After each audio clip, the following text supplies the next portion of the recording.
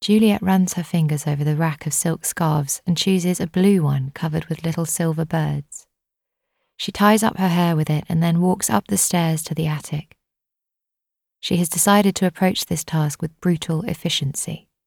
She does not allow herself to read any letters or dwell on the stationery that will now never be used.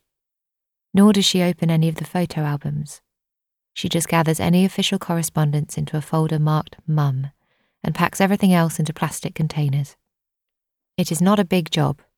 Her mother was a methodical and orderly woman who disliked clutter and had little interest in accumulating material possessions. Everything non-essential she owned was a gift.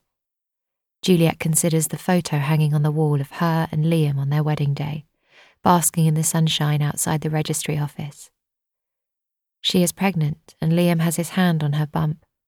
They look happy. She leaves it where it is and does the same with the heavy serpentine vase on the windowsill. The notice board, too, can stay. It has a vintage look about it. Liam will enjoy pinning things to the green baize.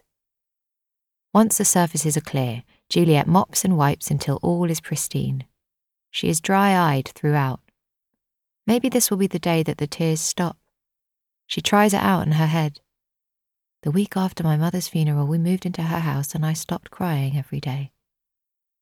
A spritz of polish catches in the back of her throat. She opens the window and takes a few deep breaths of the sultry air, hearing the noise of an approaching train. They come every few minutes, whizzing by on the built-up embankment at the end of the garden.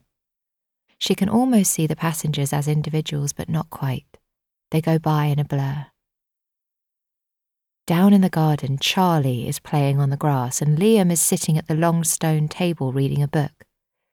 That was the thing her mother loved, that huge table. The people who sold her the house nearly 30 years ago asked if they could leave it in place until they worked out how to transport it, but they never made any arrangements, so Juliet's mother became its owner. She said it made her think of Narnia, that when she looked out of the window in the dusk, she could almost imagine animals sitting and feasting, a squirrel arguing with a robin, a badger clinking tankards with a horse. Juliet looks down at her husband and son, solid, real, one a tiny facsimile of the other. This is my family now, she thinks. This is what I have.